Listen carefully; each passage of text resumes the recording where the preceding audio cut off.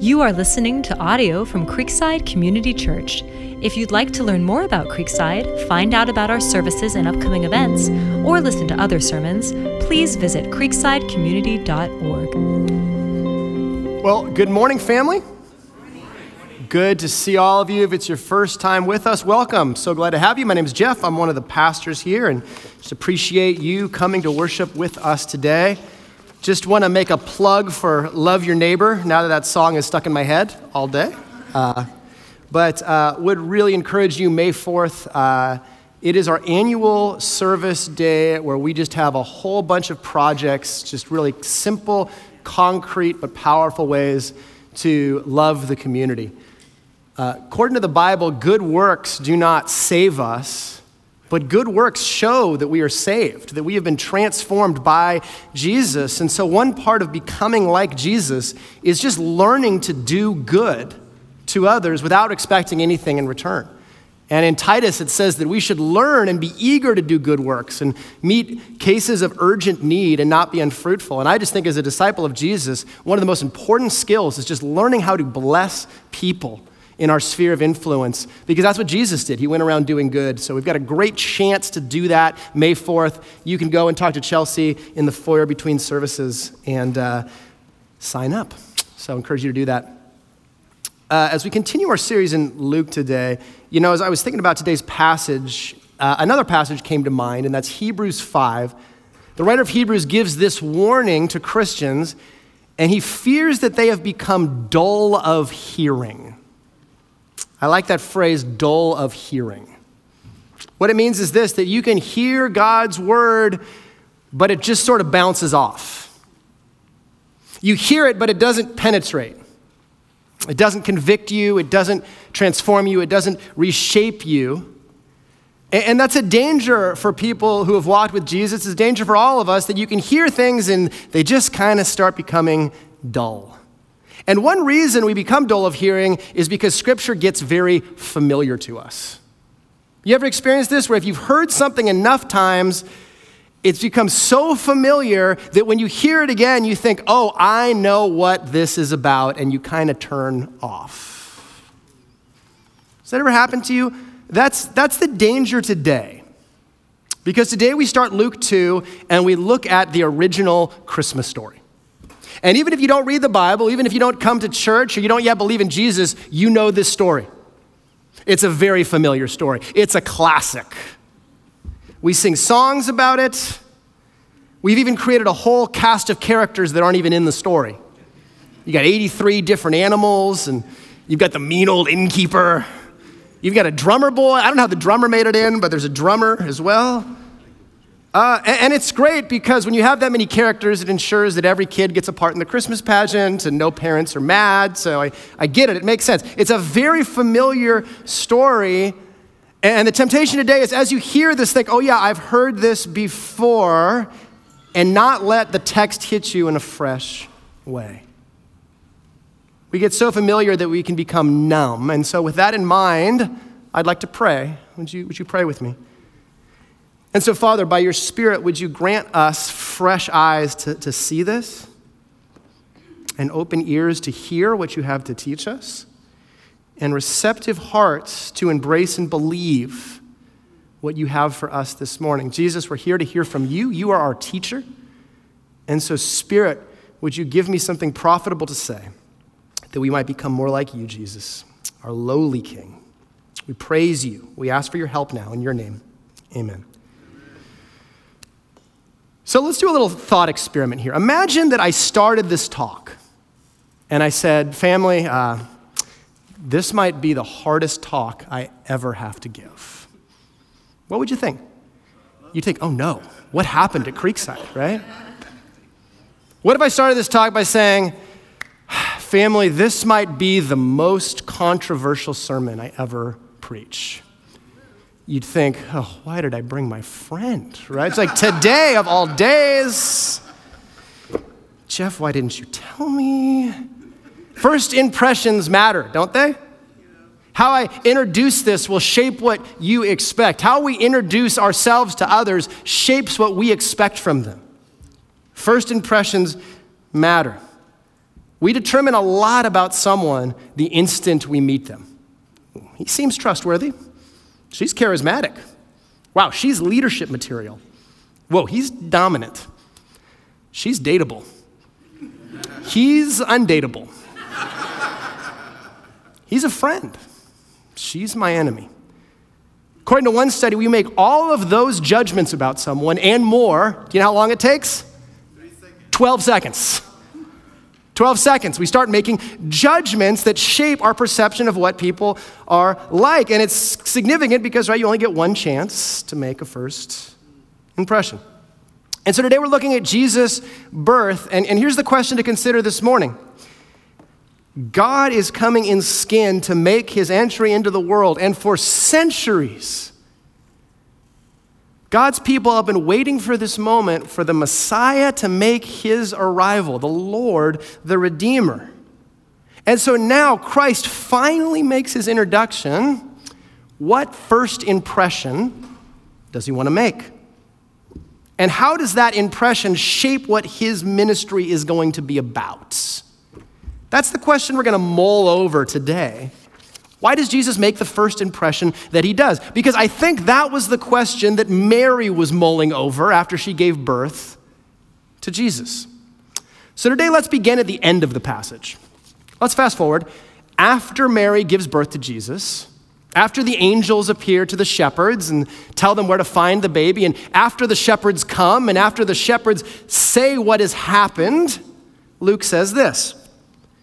And all who heard it, that's the report from the shepherds, wondered at what the shepherds told them. But Mary treasured up all these things, pondering them in her heart. And the shepherds returned, glorifying and praising God for all they had heard and seen, as it had been told them. Now notice the contrast between the masses and Mary. The shepherds tell of what they've heard and seen, and all these villagers go, wow, that's amazement. But in Luke, amazement is not faith. It's just, wow, that's amazing stuff. Doesn't mean that all of these people grasp the significance of who Jesus is or why he's come. They're just astonished. But Mary has a very different reaction. She isn't exuberant. She isn't amazed at what happened. Luke says that she responds very privately. She treasures this moment in her heart. Now, when you hear that, what picture comes to mind? Here's the picture that comes to my mind because I've watched a lot of Christmas pageants. It's Hallmark, right? You've got Mary holding sweet baby Jesus, and baby Jesus is not crying. Because as every carol makes very clear, he is not crying. He's just sweet, placid baby, and it's this tender scene, and Mary's heart is just full. She's just savoring the preciousness of this moment, and that's not what Luke is saying at all. That's not the picture he's trying to paint. Mary isn't sentimental, she's guarded. She's keeping her thoughts to herself. And you know why she is? Because she is confused. All of this has happened and she's going, huh? Because think about Mary's perspective here. She talked to Gabriel. She talked to the angel. The angel told her who this baby's going to be. She knows who her son is. It's the king. And not just any king, it's the king of all kings. And now the king has been born where? In a feeding trough. And then Mary's visited by a bunch of shepherds. Like, moms, did you like when people came into the delivery room? Like strangers? Did you enjoy that experience? No. Like, and so all of a sudden, you give birth in this feeding trough, and then these like grisly security guards at night for sheep show up. And they're like, hey, we heard about a baby. We want to see the hallways. Let's hold the baby. Like, no, like, don't touch my baby. Who are you, right? And like, why did you show up? And then this is the way that the Messiah enters the world. And what's the question Mary is going to ask? What kind of arrival is this? And that's exactly the question that Luke wants us as readers to grapple with. What kind of arrival is this? What kind of first impression is Jesus making? And what is this going to tell us about the nature of his ministry? That's what we're going to reflect on today. Two things this morning. First, what does this story tell us about the kind of king Jesus is, his kingship? And then second, what does it tell us about the kind of kingdom he will establish? Because right here at the very beginning of his ministry, Jesus, just in the way he comes, he is telling us what kind of king he will be and what his kingdom will look like. And it is diametrically opposed to the kingdoms of this world. So first, kingship. Let's look at what kind of king Jesus is. And it is very clear in this passage. Luke is telling us this is the king. He's the king. And one way we know this is because Luke is continually comparing Jesus with the king of the day, Caesar, the king of the known world, and contrasting Jesus with him. So the passage begins this way. Luke 2, verse 1, we read this. In those days, a decree went out from Caesar Augustus that all the world should be registered. This was the first registration when Quirinius was governor of Syria, and all went to be registered, each to his own town. So Caesar Augustus is the guy, the emperor of the known world.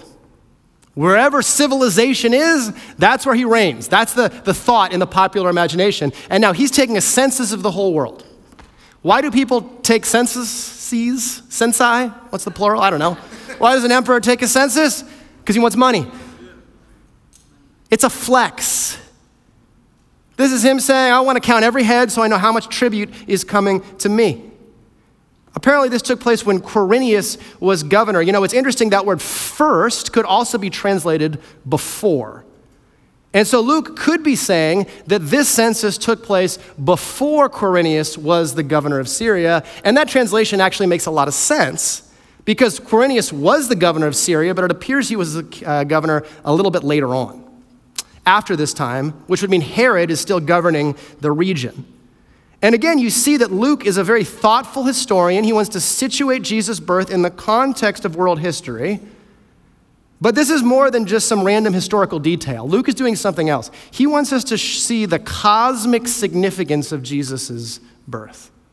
Why mention Caesar and the whole known world and all this? Because there's a king who's being born, who's the true king, and whose birth is the real news of the day. You know, sometimes the events that change history don't make the news. And in fact, often that's the case. It's a helpful exercise. You know, we think that whatever makes the headlines, that's what's really going to shape the world, right? Often it's what doesn't make the headlines is the most world-shaping events. In fact, that's usually the case. Look back at any old headline. I did that this week. I looked back April 1st, 1976. If you open the San Francisco Chronicle, here was the big news, right? The big news was someone broke into Jimmy Carter's office. That was big news. They stole stamps. That's weird. You read the news, you'd think, wow, what is that? Is this a Watergate thing? What's going on? That's weird, right? You'd read that the transit workers in San Francisco were on strike, and it created this huge mess for everyone. You think, man, that's a big news. It's going to cause a problem. Does anyone remember that stuff? No. You know what else happened April 1st, 1976? You know what no one reported in the news? Today in Cupertino, a few guys started a company in a garage in Cupertino. It's called Apple Computer Company. No one recorded that. No one reported that, but that's the epoch-making news of the day, and you know that because you can pick up your phone, right? The events that shape the world are the ones that often go unnoticed. And Caesar's census, that would have been the headline. Luke is saying it's fake news. That's not the real headline of the day. Why would Caesar's census be important? There's only one reason, Luke says. And Joseph went up from Galilee, from the town of Nazareth to Judea, to the city of David, which is called Bethlehem, because he is of the house and lineage of David, to be registered with Mary, his betrothed, who was with child. And while they were there, that's the key, while they were there, the time came for her to give birth. So this census is administered in Israelite, and each Israelite went to his hometown. Now, Israel was already organized in a certain way. You had 12 tribes. Each tribe had an allotment of land. So for this registration, each Israelite went back to their ancestral homeland to be registered. And it appears that that was an accommodation on the Romans' part. They just kind of let Israel operate the way they wanted to. And if Herod is still the governor, that makes sense. Herod's a Jew. He gets this concession. Hey, let us just organize ourselves the way our country does. The Romans go fine. And so to do the census, everyone goes back to their ancestral homeland. And Joseph, who is from the tribe of Judah, has to leave Nazareth, where they live, which is in the north. And now they have to travel to be registered back where? To the south. To what city? To Bethlehem. And he takes Mary with him, presumably because Mary is very pregnant. And you don't want to have the baby apart, have her left there. And so Mary comes too, but Mary's pregnancy comes to term, which means Mary is not going to give birth in Nazareth, but where? But in Bethlehem. Why does that detail matter? That detail means everything. You know why? Because hundreds of years earlier, the Old Testament prophet Micah makes a prediction. And it's one of the most specific prophecies in the entire Old Testament. You remember what he says? He says, "But you, O Bethlehem, Ephrathah, who are too little to be among the clans of Judah, from you shall come forth for me one who is to be ruler in Israel, whose origin is from of old, from ancient of days." God says through Micah, from this little obscure city that no one's thinking about. But it's the city of David. Someone will come from David's line, and this one will not just be a ruler, the ruler will come from here. That's the point. And this is a point that Luke makes again and again. The details of history aren't random. All of these things that kings do to flex their power, those kings are just pawns in God's plan. They do things, but the reason that God will let Caesar have a census is to make sure that his plan is fulfilled and his Messiah is born exactly where God wants him born, and he will be the king that outlives Caesar and reigns forever. That's the point. Even the most powerful emperors only exist to do God's bidding. And now the king who is greater than Caesar will come. Caesar's reign came to an end about 2 decades after this. Jesus' reign lasts forever. Jesus is the king. That's Luke's point. Here's the question. What kind of king is Jesus? Is he a king like Caesar? Just raw imperial power forcing people to do his bidding? Well, you get a hint of what kind of king he's going to be in verse 7. Luke says, "And she gave birth to her firstborn son and wrapped him in swaddling clothes and laid him in a manger because there was no place for them in the inn." This is one place where our English translations badly lead us astray. Badly. And we miss the point. Because when you hear that word "inn," what do you think of? Yeah. A Holiday Inn, right? And so you get this vision, and this is often how the Christmas story is portrayed. It's like, Mary and Joseph, they're like trying to get to Bethlehem, but they're late.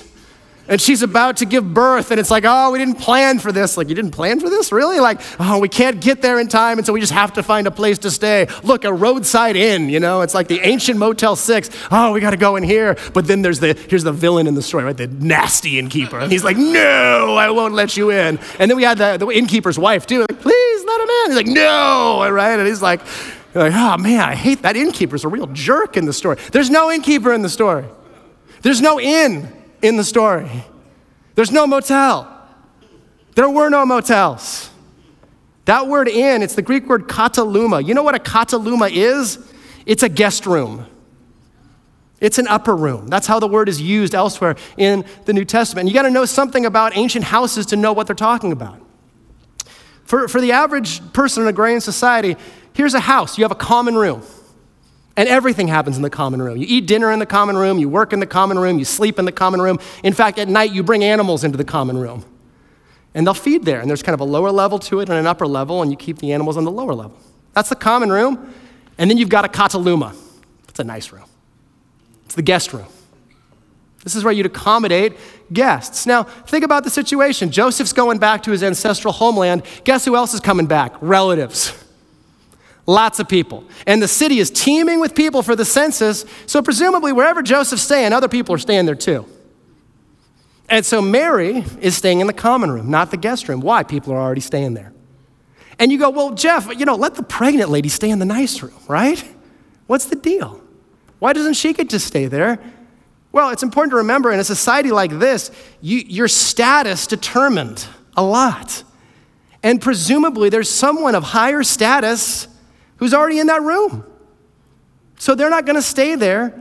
And so Mary gives birth in the common room where she's staying and has to put Jesus in this feeding trough for animals because there's nowhere else to lay him.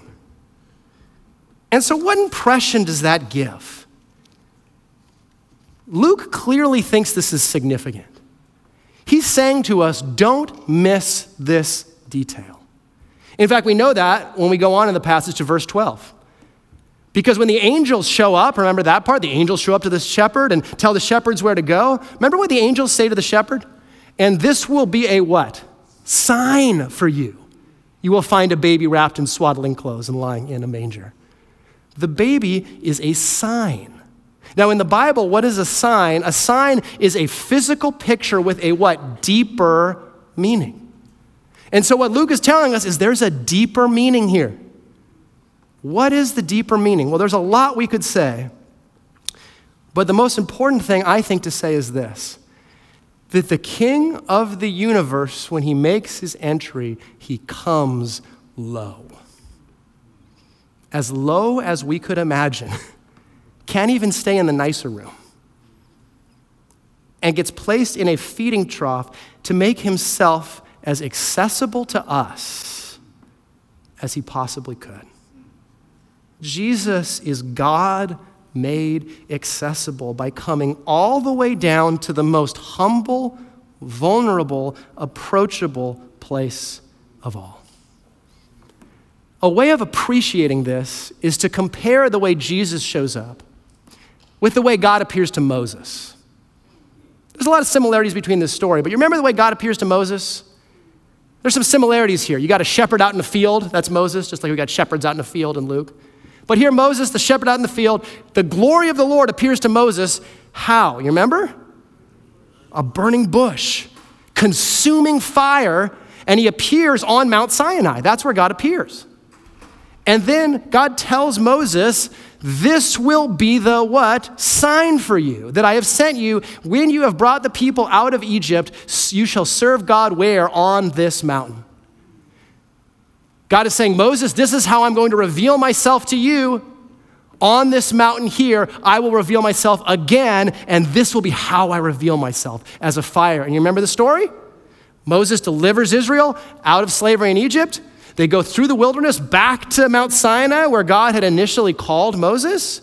And then God appears again as a fire. And it's overwhelming.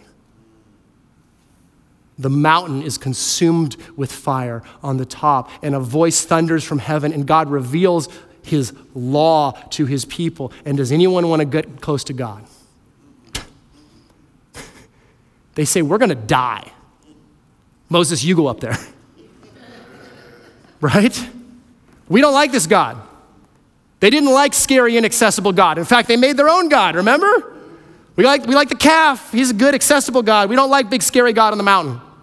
Why? Because when God reveals his law and his standard, his holiness and his transcendence and his greatness and his purity and his glory are more than we can bear. He is inaccessible. We cannot get close to him. Now contrast that with God made flesh in Jesus. And when the glory of the Lord comes, can you think of a more humble, more approachable, more accessible way for God to come? When God reveals himself in the law, we're undone because we'll never get close to him. We'll never be good enough, righteous enough. When God reveals himself here in the gospel, he's coming all the way to us. And that's the implication, that the king descends to the lowliest place. The lowliest place. Now remember, this is first impression. This shapes what we're going to expect from Jesus' ministry. And this is exactly what Jesus does. Where is Jesus throughout his ministry? Among the lowly. Among the lowly. He's on the outskirts of society, on the margins. He's hanging out with people on the margins. He lives in obscurity for 30 years before God calls him to ministry. And then just 3 years of ministry in places that Caesar hadn't even heard of.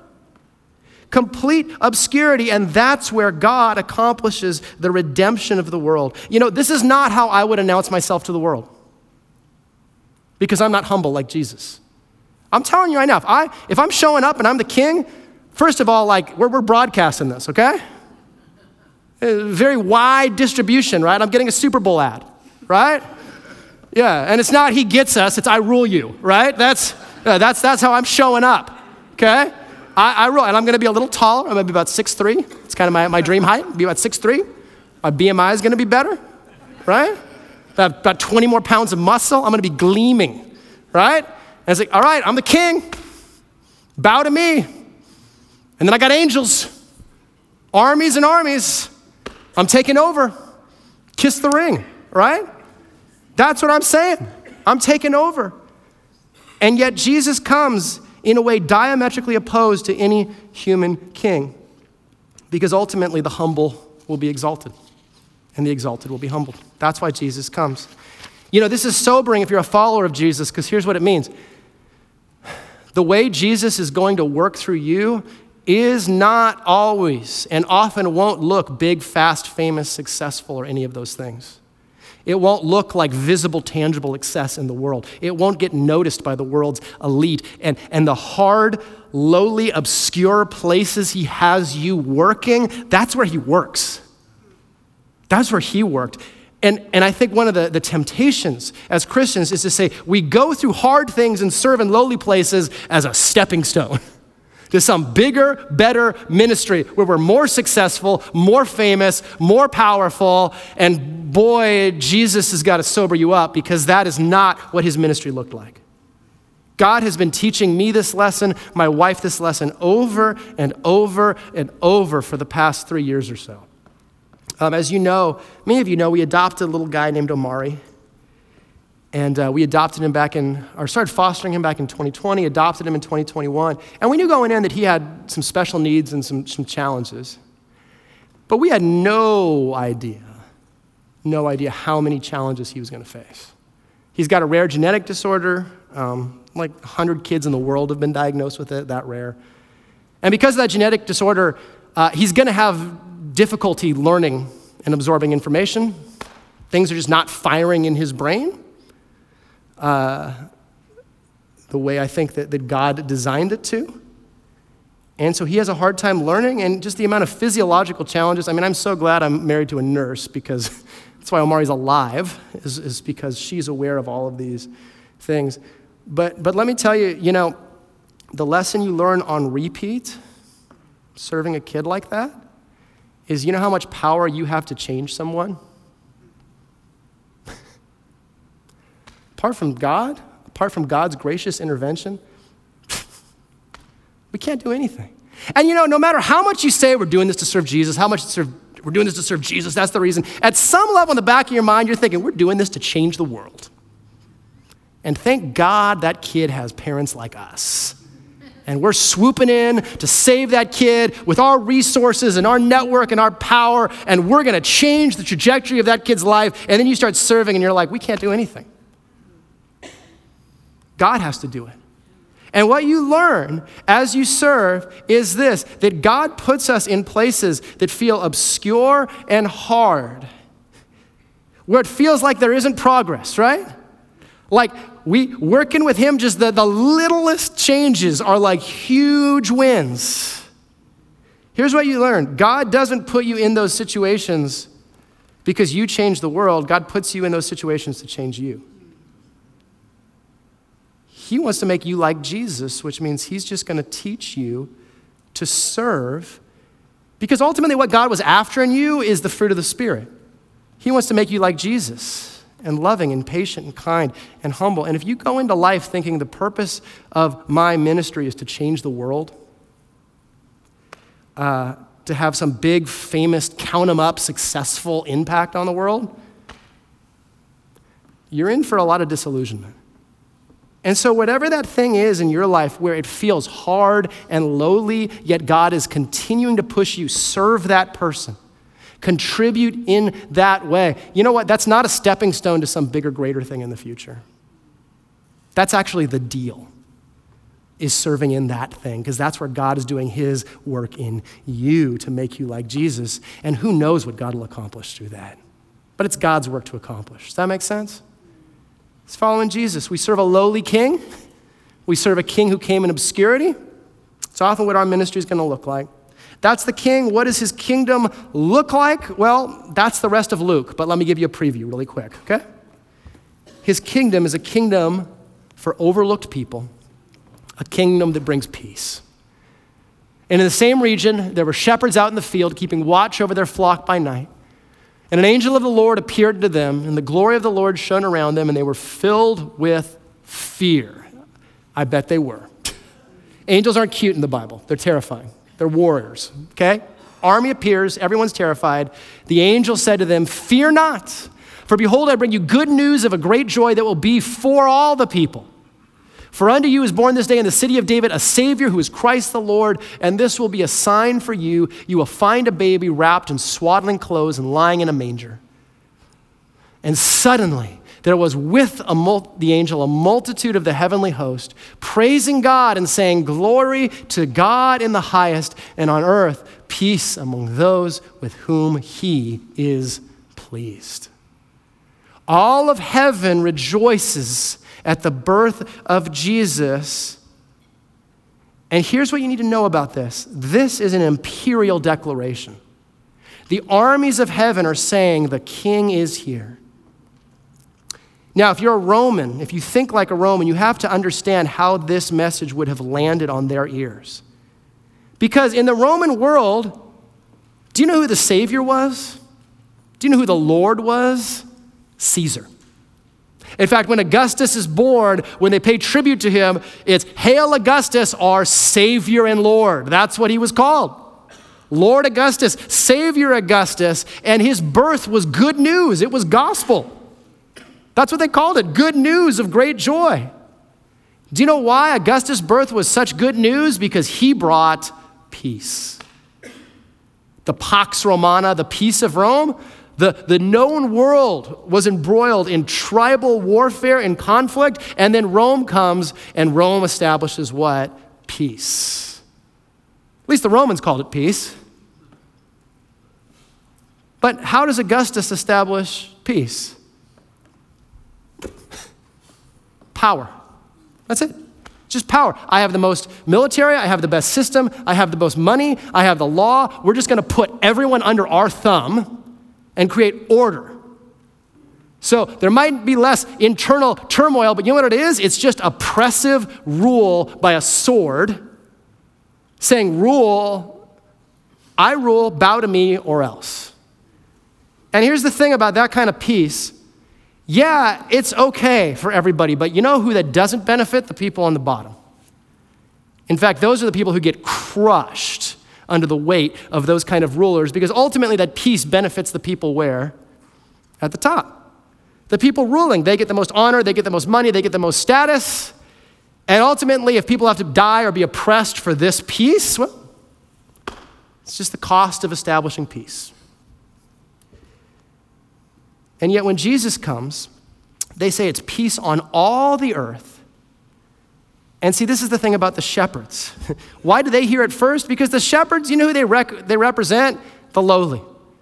They're just like the despised day laborer people that everyone else would overlook. They're not the ones benefiting from the peace of the Roman Empire. But they will benefit from Jesus, the true Lord of the world.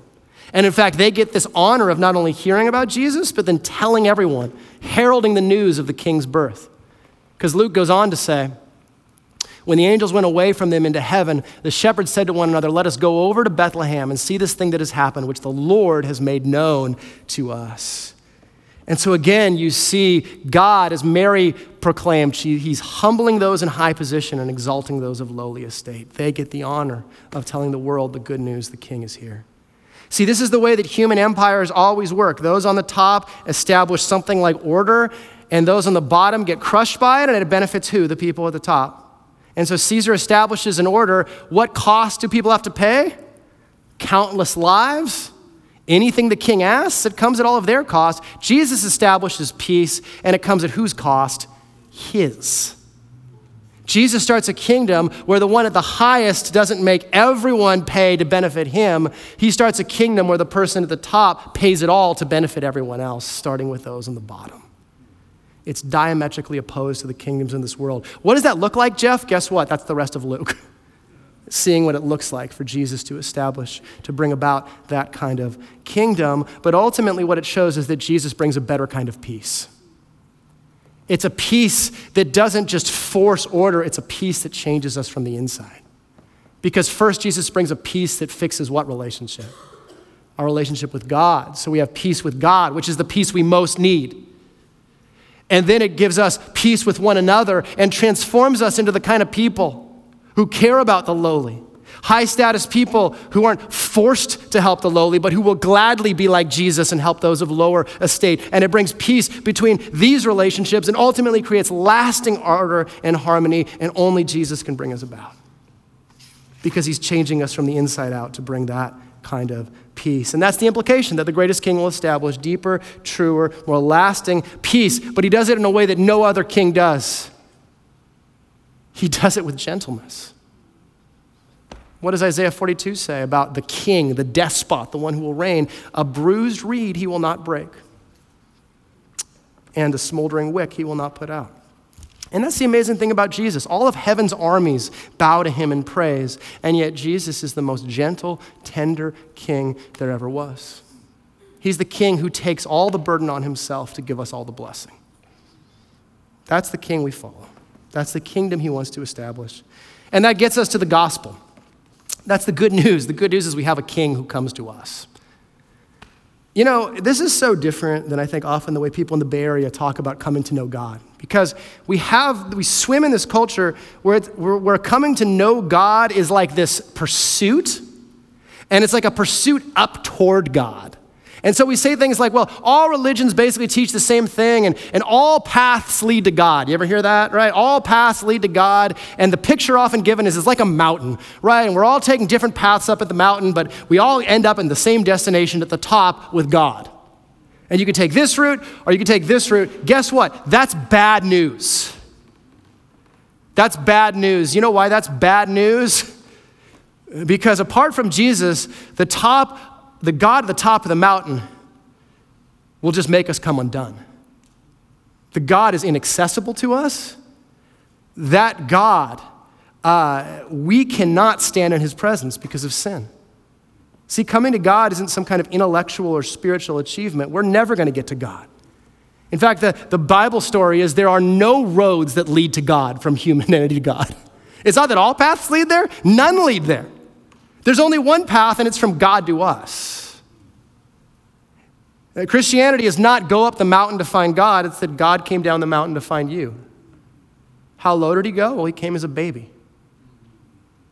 And as Paul says in Philippians 2, he humbled himself.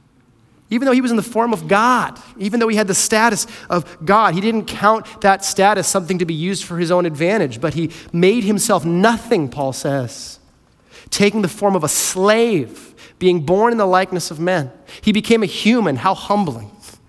That's just step one, because after he became a human, Paul says, he humbled himself by becoming obedient to the point of death. Even death on a cross, the most humiliating death of all. See, Christianity isn't about finding God, it's about God finding you. That the lowliness of your sin, the desperation, the feeling of I can never be good enough, I can never make it, I feel completely abandoned and forsaken. Guess what? If that's where you feel, good news.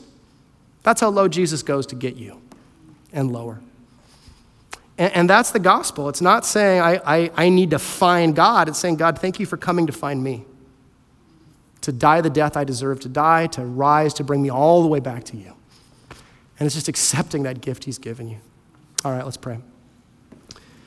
So, Lord, I pray that we would be sobered and encouraged by this passage and by your example, Jesus, that you are the King with all power who comes low to get us. Thank you, God. Would we humble ourselves before you?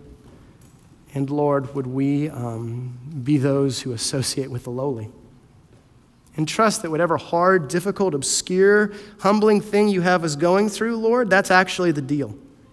That's actually the thing where you want to work on us and produce the most lasting fruit. And so, Jesus, we praise you. We thank you this morning in your name.